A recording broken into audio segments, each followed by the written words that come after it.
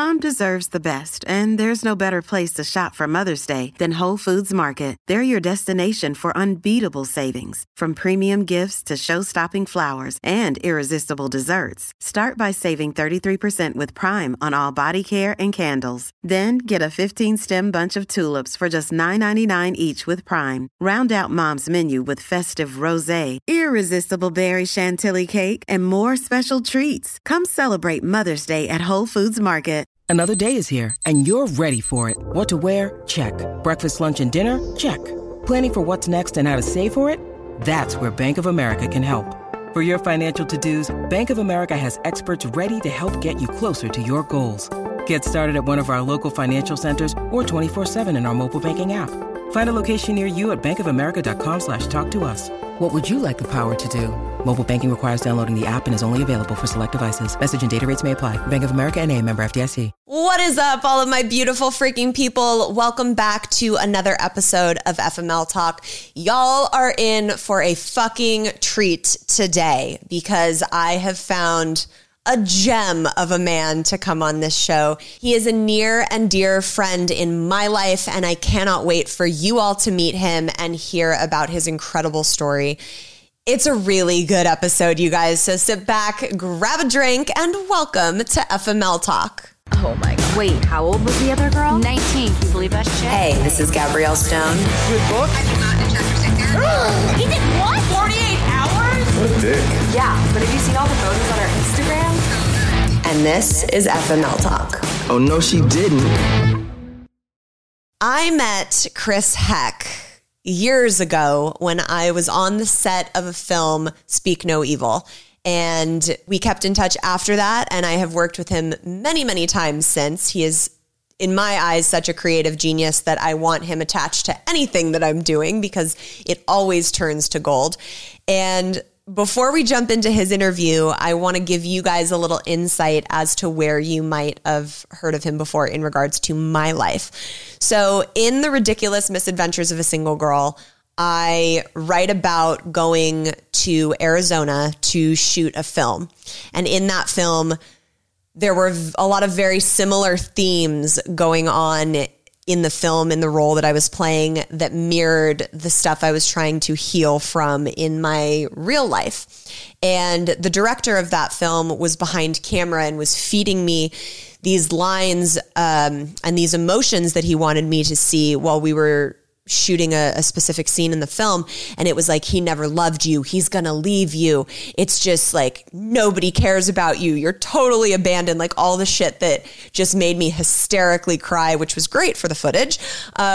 Chris Heck is that director. And I say that lovingly because he didn't know the severity of what I was dealing with. And I trust him so implicitly as a creative and as an actress that I always tell him to, you know, full on go for it. And I think he's a brilliant director. So I wanted to bring him on today to talk about male vulnerability. It's such an important topic to discuss because if we can help the men in our world reprogram the bullshit that society has placed upon them as to don't cry, don't be vulnerable, you know, be a man, whatever the hell that even means, I think it could really change so many dynamics in our world. And Chris, his story and what he's been through in his life and how he has not only recognized that, but taken action around that is really, really beautiful. And I cannot wait for you guys to fall in love with this man the way that I love him. So let's jump into the interview. Chris Heck, welcome to FML Talk. Thank you. I feel like I've been in the FML world behind the scenes for so long. For so long. Yeah. So you not only shot the cover of The Ridiculous Misadventures, which is a big deal in itself, but you shoot so much stuff for me. You do pitch decks. I mean, I hire you anytime I fucking can. I appreciate that because I need all the hiring I can get. But yeah, but no, it's great. You're my friend and all, but like, it's because you are a creative genius.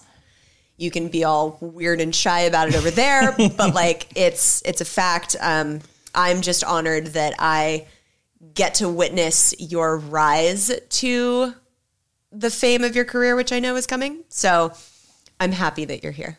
And I'm going to try to accept all of those compliments. It's very difficult for me. I'm sure we'll get into that.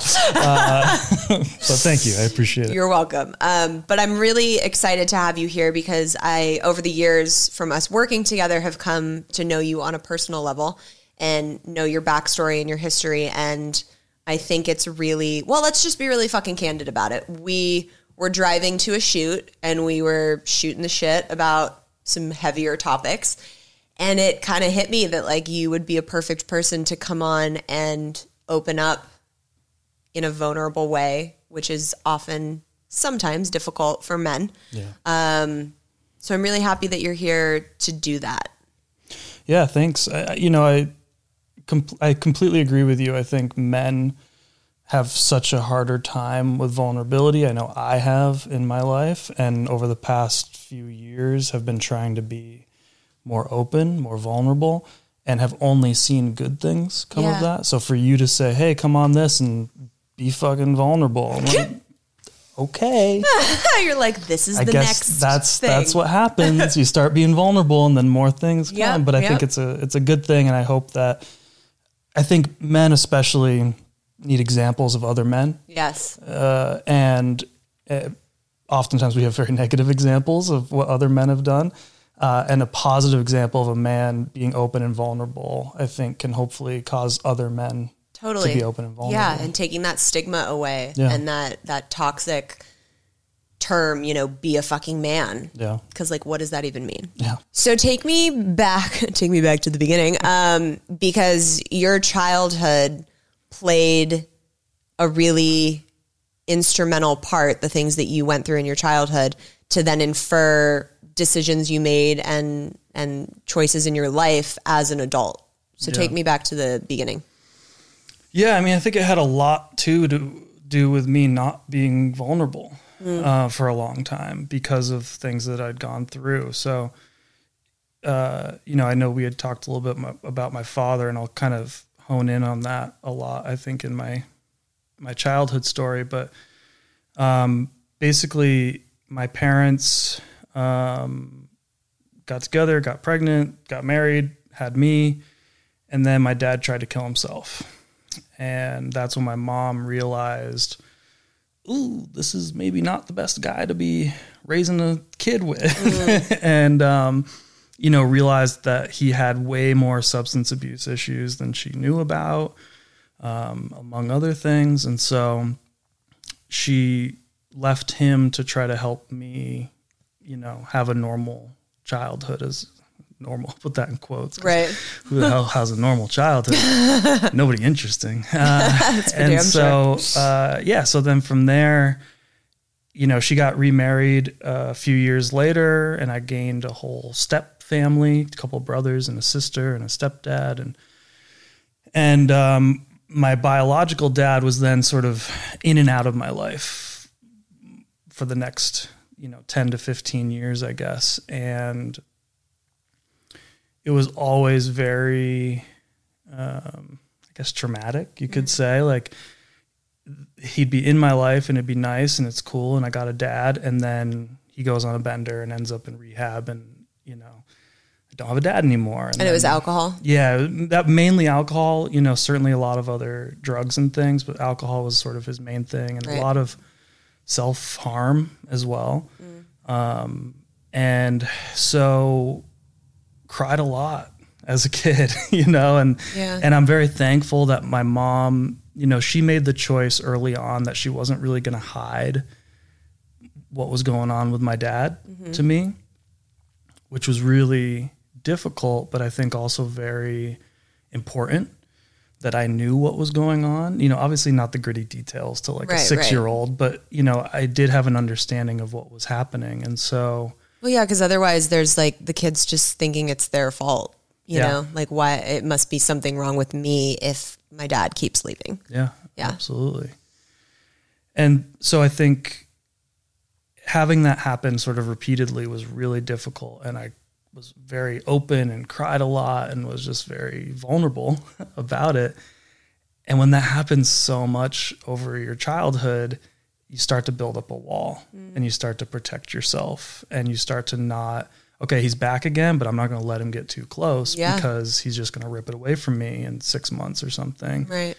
And so then that vulnerability slowly started to get stuck behind this wall until a point where, okay, great, he's in rehab again. I'm not crying about it. Right. But the flip side of that is I'm also not crying about other shit in my life that I probably should be. And I'm not talking about things, and I'm not letting people in as much as I should be, because, well, what if they're, they're probably just going to leave. They're just going to ditch me. And, and so, I guess kind of in a nutshell, that was a lot of the stuff that was going on there that led to me not being a vulnerable person, to where as an adult, I'm now having to do a lot of work to bring those walls down. Yeah. And especially when I'm in a stressful situation or some sort of conflict or something like that, those old habits kind of kick in. Yeah. That stuff bubbles up. I was listening to something recently, and they described it as sort of like your home base, your emotional home base. Right. We all have these emotional home bases that we go back to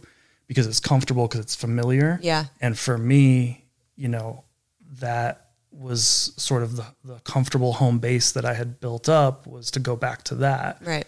And so a lot of the work I'm doing now as an adult man is to try to build a new home base where that home base is vulnerable and that home base is open and honest and caring and giving and all these things that I had sort of stuffed away. Yeah, it's like your default setting. Yeah. Yeah. Exactly. And I resonate with that a lot. And I know everybody listening does too, because there's things we experience in our childhood, and because we're so young in those formidable years, they're like in our sense memories. It's not just like a thing in our brain. Like we physically go back to that default setting as a protection mechanism. And it's a very real thing to try and form new patterns and new habits and reprogram that default setting as an adult.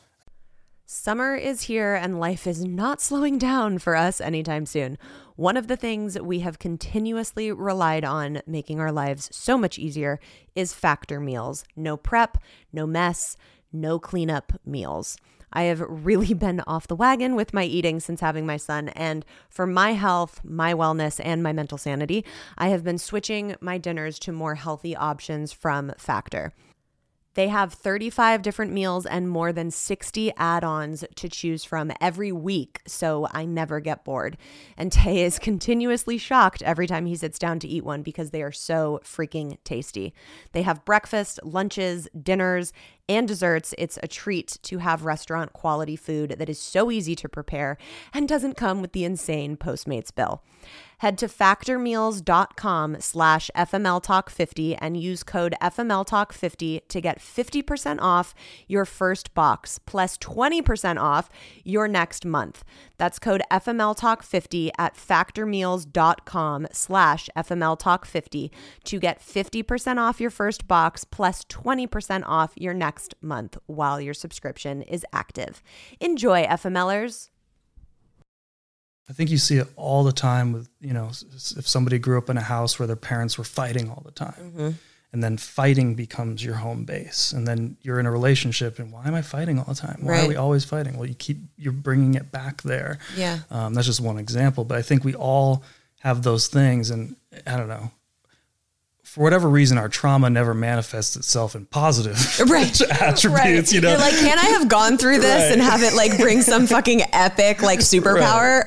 No, never. It's always got to come out in some weird, dirty, grimy, kind of way. But that's what makes us grow. So here we are. So when was it that your dad's mental health took a turn? I mean, for him, so learning his story in sort of bits and pieces, either from him or from other family members. He grew up in an abusive household. His father was an alcoholic. His father was abusive. I don't know where that stemmed from for him to try to trace this back, but for my dad, so he started self-medicating at 12 or whatever. And, oh my God. I think there was also, not from his father, but from someone else, there was also some sexual abuse as well. So that all that trauma for him was not getting dealt with. Right. And then he found drinking, Yeah. he found drugs. And then that just, and especially when you start at such a young age, it's shaping your brain in, irreversible ways. Was there physical abuse with you? No. So, and we had a really interesting experience when I was probably 11, maybe 10, somewhere in that world. And he had, he had just gone out and had been and he got to a point where he couldn't just drink. Like, it was always to an extreme, and using drugs always to an extreme. And it was wreaking havoc on his body.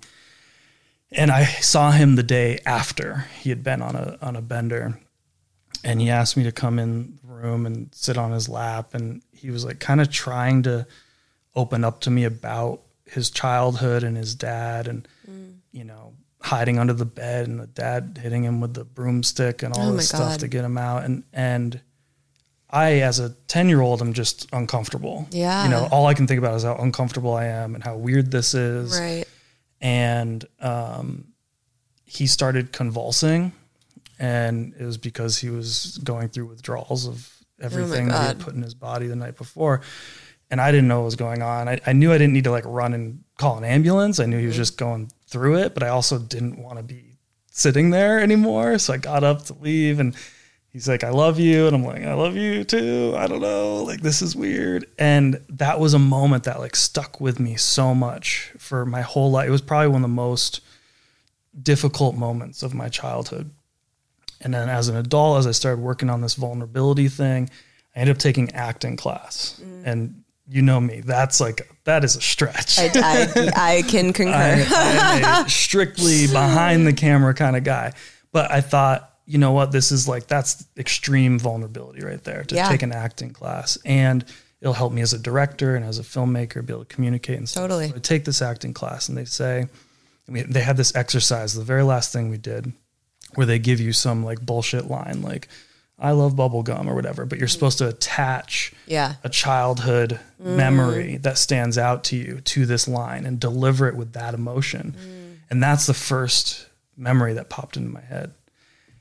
Oh, no. I can't use that. Right, that's way too vulnerable. I'm trying to be vulnerable, but I'm not trying to be that vulnerable. So I was like, you know what, motherfucker, that's why you're here. Yeah. Attach that to this dumb bubblegum line, whatever it is, go in there and say it. And so I did.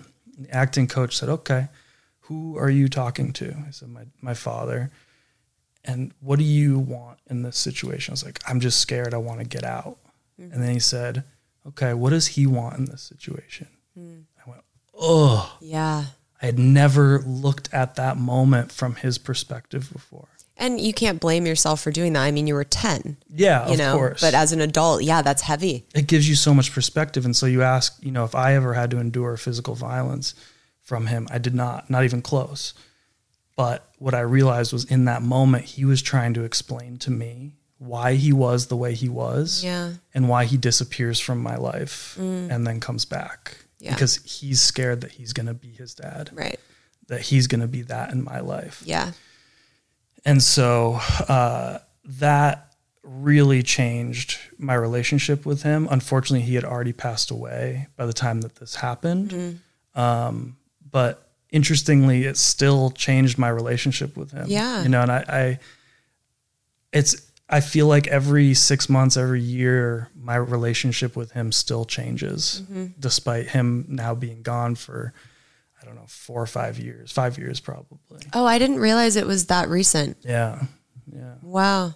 And I know you've lost your dad too. Yeah, in a very different way. And very young. Yeah. Do you feel like that change in relationship has happened over the years, or do you still feel like that? That's such an interesting question. I think because I lost him when I was so young. Yeah. I have these really vivid memories, and then a lot is filled in with the massive amounts of home videos that my parents took and photos.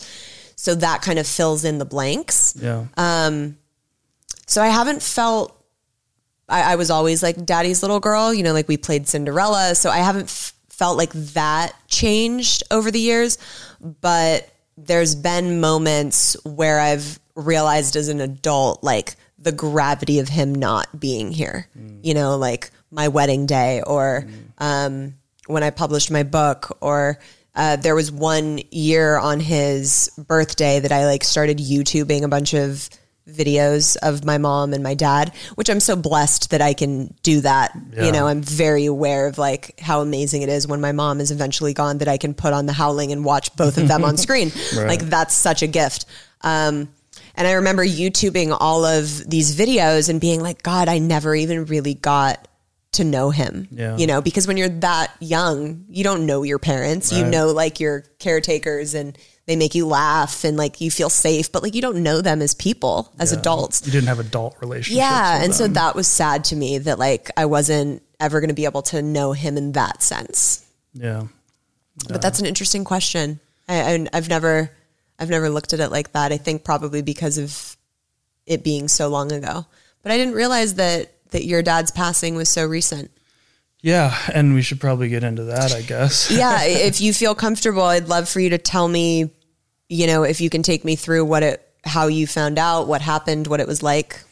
Yeah. So he had just gotten out of jail for something, who knows what, something stupid, I'm sure. And he had come back to my grandmother's, his mother's house and sort of helped her. She was just getting out of the hospital. So he really took care of her for a month or so. And I was living out of town, but this was sort of around the holidays. So I came back and I saw him and it was weird. And I'm in my mid-20s at this point, and had kind of really written him off to an extent. Part of building up that wall, you know, was knowing that I needed to cut this person out for my own well-being. Yeah. And so I saw him, but it was just kind of weird. And I remember the very last time I saw him on that trip home for Christmas, he said, "Hey, you know, I'm really glad I got to see you and spend a little time with you." And you know, he was kind of trying to have a heartfelt moment. And I was very just like, yeah, okay, whatever. I'll see you later.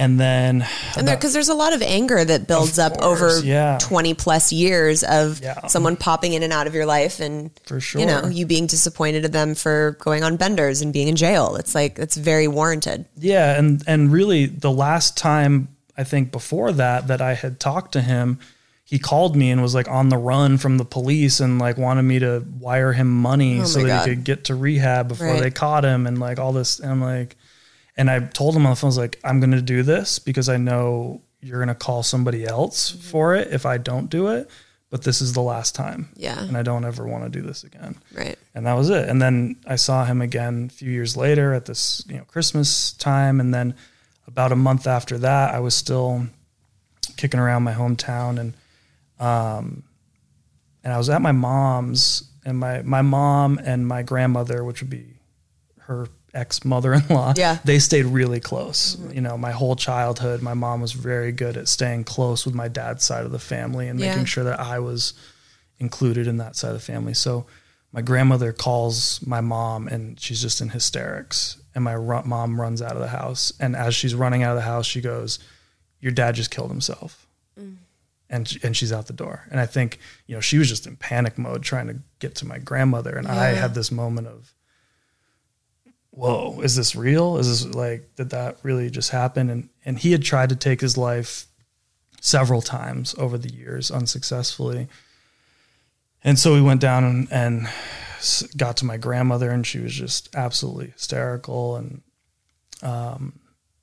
then my uncle came, and we had to go down to where my dad was living and talk to the police and do all this stuff, you know, and it for me really became, okay, how can I take care of everybody else? Right. How can I make sure my grandmother's okay? How can I, you know, all that sort of thing, which I think is another very guy thing of, okay, I don't want to deal with my feelings, so I'm going to take care of everybody else. Right. You know? If I make everybody else a priority, I won't have to tap into the fact that I want to fucking cry my eyes out. Yeah. And so I didn't cry.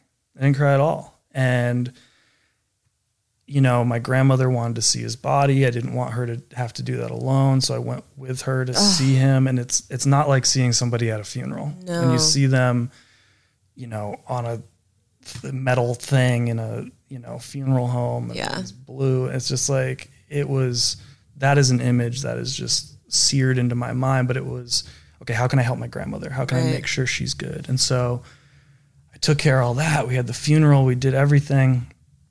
I left my hometown, went back to Phoenix where I was living at the time, didn't tell a soul, didn't tell anybody. It was like, okay, great. Now I don't have to talk about it anymore because none of my friends here know, my coworkers don't know, nobody knows that he died, how he died, any of that. So I just don't have to talk about it anymore. Wow. And so I just held that in for, I don't know, probably 6 months, 9 months, didn't talk to anybody about it. I can't even imagine what that must have been like holding that in for so long, because I'm such a big proponent of speaking about what you're going through and sharing your story so that you can process it and eventually like grieve it and move through it. So to hear that you held that in, it must have been exhausting. I didn't know what I was doing to myself at the time. It didn't feel like, I want to talk about this, but I don't think I can. It was, I don't want to talk about this. It was that wall, right? And it was how, as a teenager and as a preteen, I had learned to deal with my feelings was not to put up the wall. So I went back to that home base of, okay, I'm just going to not talk about this and I'm not going to deal with it. And that's going to be great. Yeah. That's going to be fine. And everybody else is doing fine. So I'm going to be fine. And I didn't realize the trouble it was making for me mentally. I didn't realize that I was slipping into depression, right? And not connecting the dots, and once I started talking about it more openly, it was like a huge weight was just lifted off of my shoulders. And then for me, the real benefit has been seeing other people be able to tell their stories because they think, oh, he knows, he gets it. He's been there too. Because so many people have lost someone to suicide. Yeah. And they're feeling like they can't talk about it. There's all this shame and guilt and all these things wrapped up in it. And so for me, it really was such a blessing, I guess, to once I did start telling my story, it was like all these people were like, oh, hey, actually I have a story too. Right. I want to talk about that. And it brought me closer to certain people and gave them a platform to be able to tell what's going on with them. And they felt finally safe that they could in turn be vulnerable and share their story. We were talking about this when we were driving in the car the other day, that there's so much guilt and shame around suicide. I lost my uncle in 2019, the same way that my mom lost her dad, which was also his dad, gunshot to the head. And very traumatic for my poor aunt that had to walk in and like witness all of that. And so we were discussing this, and I've now been through it. So I don't feel, when I talk about my uncle and his story, the shame of saying that it was suicide or how or any of that. But I know a lot of people do. Why do you think that is? Like, did you, when you started talking about your story and you finally said, like my dad killed himself, did you have trepidation saying how when people asked, or if they did ask? Like, was there ever a sensitivity around that where you didn't want to say that for whatever reason? Yeah, I think it makes people uncomfortable, especially people that haven't dealt with it in their personal life yet. And I say yet because unfortunately the fact is you're probably going to. But so it makes people uncomfortable. And when you're having a conversation, the last thing you're trying to do is make somebody uncomfortable. It's very different if I said, oh, my dad had leukemia. They go, oh my God, I'm so sorry. Right. But when you say my dad hung himself, that's a real conversation stopper. Yeah. Like nobody really is trying to dive into that territory. Right. And so I think the fact that it makes people uncomfortable leads you to kind of not divulge so much, but we need to get over that discomfort. Right. And we need to normalize talking about it, because we need to normalize people who are having those thoughts being able to talk about it. Yes. Because so much of why those people are not coming forward and telling their friends and telling their family that they're feeling that way is because they're feeling shame about it. They're feeling guilt about it. Yeah. you know, you hear people also talk about suicide as like this selfish thing. And I hate that label. It's so horrible. And the last thing people who are suicidal need is us putting that label on it, because it's not selfish. And so we need to really break down the stigma, break down the shame, and be able to talk about all sorts of mental health like it's normal. Yeah. You know, and if you broke your arm, you'd go to the doctor. If you broke your brain, you sit at home and keep it to yourself. Right. You know, where it make sense. Right. Yeah. And so we need to cut that shit out. I'm so with you on that. I will never forget when I was sitting in Rome on the last night of my Eat, Pray, FML trip, and I was sitting across from Javier, and, you know, he brought up his brother, and I was like, you know, you never told me what happened. And I saw such a change in his physicality in that moment, and he like physically tensed up. And I was like, I'm sorry, you don't have to talk to me about it. And he was like, no, I haven't spoken about it since it happened, and I need to like verbalize it and say it. And he told me, you know, what happened, how it happened. And you could see that it was like he had had bricks sitting on his chest for 2 years, and they finally were removed and placed to the side. And I can't imagine carrying that type of weight around for so long because something so horrible happened that you can't comprehend or process it enough to verbally speak the words out. And that's so sad to me that any individual would go through that. So I feel like the more we can destigmatize suicide in itself and mental health as a whole, it won't only help the people that are having the thoughts and the, you know, fears of certain mentalities, but it'll also help the people that unfortunately get left behind when they choose to make that decision, because they go through a whole slew of mental things when they're left to deal with that grief. It's a different kind of grief. Suicide's a different kind of grief than someone, you know, got in an accident or got sick and died. Yeah. I also have been realizing, I think you have a responsibility to heal. Mm-hmm. Not just to yourself. I mean, I think certainly to yourself, but for me, this doesn't just apply to my father's suicide, but just any of the trauma from my childhood. I'm realizing I have a responsibility to heal for the people around me. Oh my God, dude. Because I was then carrying a lot of that, that trauma and things that I was just stuffing down in were coming out in weird ways. Yeah. You know, they come out sideways. You know, it never comes out the same way it went in. It comes out in some weird way where now I'm being really selfish in a relationship, or I'm looking to my boss to be like a father figure to me, and like having like these expectations and like, and trying, oh no, please let me do a good job. Let me be the best, you know, employee ever, you know, and make you happy. And, you know, oh, that's so interesting because I know who you're referring to. That's just very interesting to see that dynamic from this perspective. Now, I agree with you. I think what you just said is at the core of fixing humanity as a whole, because people that don't deal with their trauma and their shit then project that onto other people and they get hurt in the crossfire. So it's never an excuse, but it becomes a reason.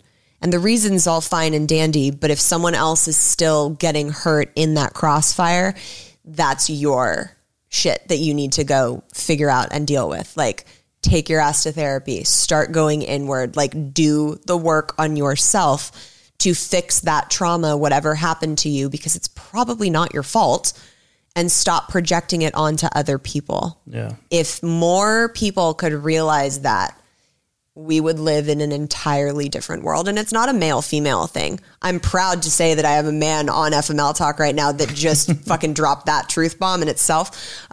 Because in my world and experiences, I've been caught in the crossfire of so much unhealed trauma from men. But it's not male nor female. you know, it's a human thing that we need to recognize and be aware of and adjust to have healthier relationships in the future. Yeah, I totally agree. And if you just look at my dad as a case study, his dad endured whatever he endured. I don't know that part of the story, but he became who he was. This would be my grandfather. He then was abusive to his son, who then became who he became. Mm-hmm. And my dad's solution was, well, I'll just stay away from my son when I'm, you know, drinking and using drugs and being crazy. That didn't fix the problem. Right. You know, like, because he didn't actually get to the core of what his issues were and solve them and deal with them. So it came out sideways, like I said, and I had all these other repercussions, and I want to be a dad. I want to have a kid. What am I passing down now? Yeah. If I don't solve this and fix this right now, I'm going to perpetuate that cycle in some weird way to my kid. And then it just keeps going. You got to stop the genetic cycle of it. Yeah. And you know me, I don't drink. I don't use drugs. I never have been straight edge my whole life. So that's part of it that I'm not going to be exposing my kid to. But what about the 20 other things? Right. And I need to buckle down and work on that shit, because I have a responsibility to, you know, that future kid and my future wife and my friends and my family and everybody around me to be the best that I can be and solve these problems. And I agree with you. I think we would live in a much different world if people would just examine themselves for a minute, not get scared of what they see, not run away from what they see, not mask what they see, but just examine it and work on it. Totally. I want to dig into what you just said a little bit, because I know that you've been no drinking, no drugs your whole life. When was that a conscious decision for you? So probably around middle school, my friends started experimenting with, you know, drinking and cough syrup and pills and who knows what else. Cough syrup and pills. Wait, because before you get into this, I got to be honest. The first time I met you on the film we were shooting, I was like, oh, he fucking rages. Yeah. You just look like a guy that parties. I don't know what it is about Everybody you. thinks that. Yeah. Everybody says So when I heard that, I was shocked. Yeah. Yeah, it's interesting. My whole life, everybody's like, oh, that kid's a pothead. Yeah. He's a partier. You know, I was like, nope. But yeah, so my friends in middle school started dabbling in that stuff. And I think, you know, around that age, a lot of kids they're experimenting. And for me, like, I've already seen the dark side. Mm-hmm. Like, I've already seen what this looks like in 30 years. Not into it. I'm good. Like, you guys do you. And so from very early on, and, you know, one of those kids just died of an overdose a couple years ago, you know? And so from very early on, I was like, nope, not doing it, staying out of it, just because I'd seen that dark side. And that's another aspect of where I'm so thankful that my mom didn't hide that from me. She didn't hide what was going on with my dad. So even though for the most part, I wasn't really seeing him fucked up, right, I knew that he was, and I knew why. And I knew, you know, that drugs and alcohol was playing a huge part in how fucked up his whole life was. Yeah. And so I just, you know, immediately cut it out. And I think high school had difficult moments, certainly, of, you know, peer pressure and things like that. Yeah, I can imagine. I was lucky enough to fall into sort of like the punk rock, hardcore scene. And within that, straight edge is like a thing. Okay. And there's a lot of people that subscribe to that sort of lifestyle. And so through that, I found a circle that was also, you know, against drugs and alcohol. And that helped me have that group of friends, so that when the other group of friends was like, oh, come on, man, just have a drink, I was like, nah, fuck you. I'll go hang with my other friends, assholes. Yeah. And I think now as an adult, you know, okay, it's New Year's Eve, I'll have a flute of champagne or whatever, you know, like, I'm not like totally hardline on it, but I think I probably could start drinking now where I'm at and have a healthy relationship with it. Yeah. But why the fuck would I do that? Right. Like, I'm already broke. What's the point? I already make bad decisions. I don't need it. You know what I mean? It's like, who starts drinking in their 30s? Right, like, I don't need that, you know? So I think, like, once you make it through high school and you can get through all the peer pressure and bullshit of high school, not drinking and not doing drugs, you're just kind of like, so home free. Yeah. Do you think over the years, like building up that wall we were talking about, was there ever a point in friendships, in relationships, in your life where you were like, oh, this is a problem and I'm now projecting shit or treating someone unfairly because of my undealt with stuff?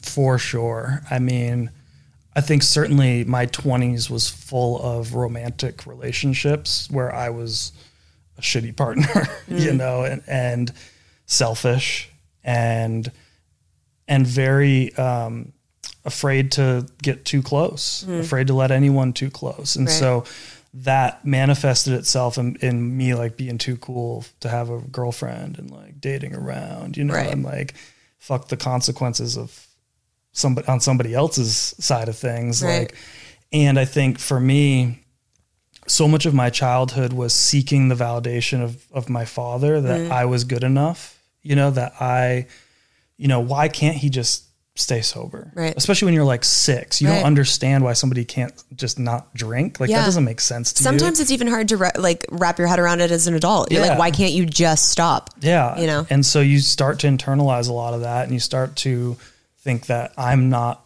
worthy. I don't have any value. Yeah. I'm not worth it. And so then as an adult in romantic relationships, what I'm seeking is someone just to validate me and someone to say, you're worth it. And once I got that, I don't need you anymore. I'm out. And this isn't happening consciously. Well, no, of course. But, you know, in hindsight, looking back at what I was doing, I was like, oh, you fucking idiot. Basically what you just said is every fuck boy has some type of deep traumatic issue that they need to seek validation and then they're out. Most likely, yes. And it's so crazy because I know you and I've known you for years now, and that's so not you. You know what I mean? Like that. I don't know what you mean, but I appreciate you saying that. That's not who you are at the core. Yeah. At all. I agree. Like I am, you know, the little boy in me before the wall was built is so loving, is so caring, is so giving, and is so compassionate.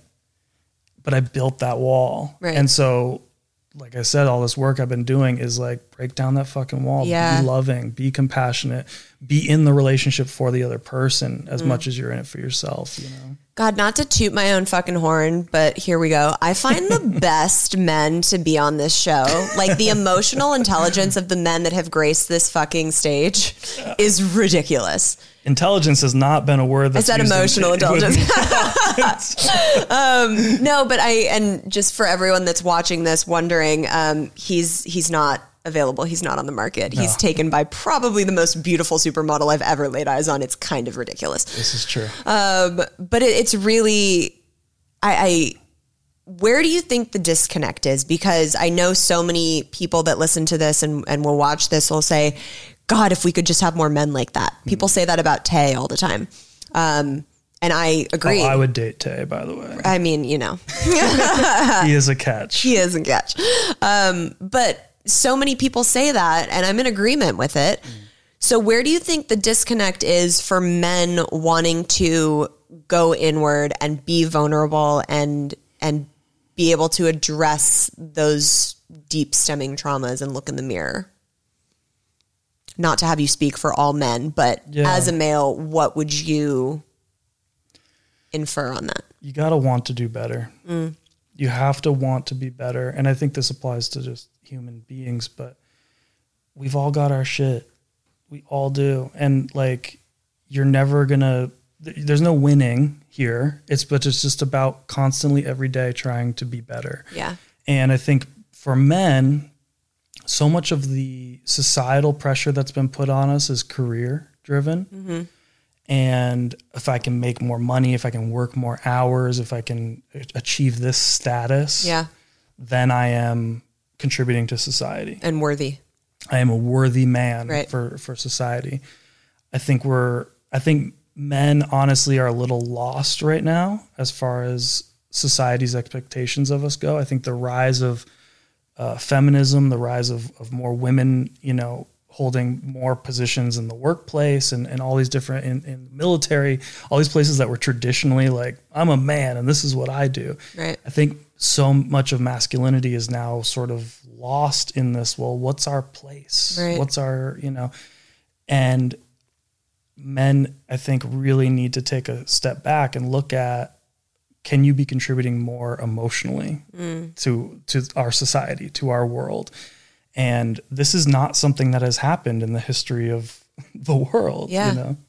So we're really at a turning point where I think us as men as a whole and just as a society need to reevaluate what our expectations are of men and of boys, and being more open with our boys to say, cry. Yeah. It's okay. What are you feeling? Start It's teaching okay. that next generation, like, not to be a man, like in that toxic term that people have You used don't for need to years punch and a years hole and in the years. sheetrock Yes. to get your point across. Yes. You can use your words. Yeah. And, I mean, I still have fucked up knuckles from doing that my whole childhood, thinking that, this is how I communicate something. Right. I'm going This to is punch how- a person or punch a wall or punch a whatever. We don't need that anymore. Yeah. Like, this is how I let out my emotion and let out my aggression. It's like, no, cry. Yeah. Like, fucking cry. Yeah. Like, that's a really big release for any human. And I can't imagine all of the stuff I've gone through and not using that as a release. Yeah. I mean, what must that do to someone's physical body when that's all held in over years and years and years and years? Yeah. It's gotta fuck you up. Yeah. And I think it starts with the boys. Yeah. We need to just be teaching our boys better. Yeah. And then we'll slowly work our way out of the hole that we've dug into over millennia. Fucking A, dude. So when you think of what you want to teach your, let's say you had a son in the future, what are the most important things that you would want to pass on to him growing up? You're enough. I want him to always know, just being who he is, just existing, he is enough and he brings value to the world. That's something I still struggle with. Like, that's probably my biggest struggle to this day. And so much of that is wrapped up with my relationship with my father. Mm-hmm. It's okay to be vulnerable, like we're talking about. Fix your shit. Fix your shit. Because as much as I'm going to try to get him through childhood without you'll still fuck him up in some way or another. It's inevitable. That's the way it goes. Like, everybody's parents fuck them up. And if you think your parents didn't, then you just haven't realized how yet. Right. That's amazing. So, but he's going to need to go through this same thing that I'm going through now. And hopefully with some guidance, he can go through it earlier. He's not going through it in his 30s. He's going through it in his 20s and saving himself and saving other people the emotional harm of, not dealing with that stuff. Yeah, that's really beautiful. And I know I asked you the question about a son, but I feel like that goes with any child, period. It's interesting. I think I'm more excited to have a son in a weird way because it's almost like I want to fix what my dad did. Yeah. Like I want to fix those. Redefine the narrative. Yeah. Yeah. But I would love to have a daughter too. I can't wait to see you as a parent. You're going to be a rad dad. If you could tell our listeners one thing about if they're dealing with suicide in their life, if they're experiencing that type of grief, what would you offer up to them? You're not the first. You're not the only. And there are so many resources out there to help. There's been books written, there's been films made, there's been podcasts, there are support groups, there are hotlines. Take a step. Yeah. Do something about it. And it's not your fault. It's absolutely not your fault. If someone took their life, someone around you, don't carry that weight. But also just face it. You got to take a look at it and grieve it. Yeah. Deal with it. Handle it.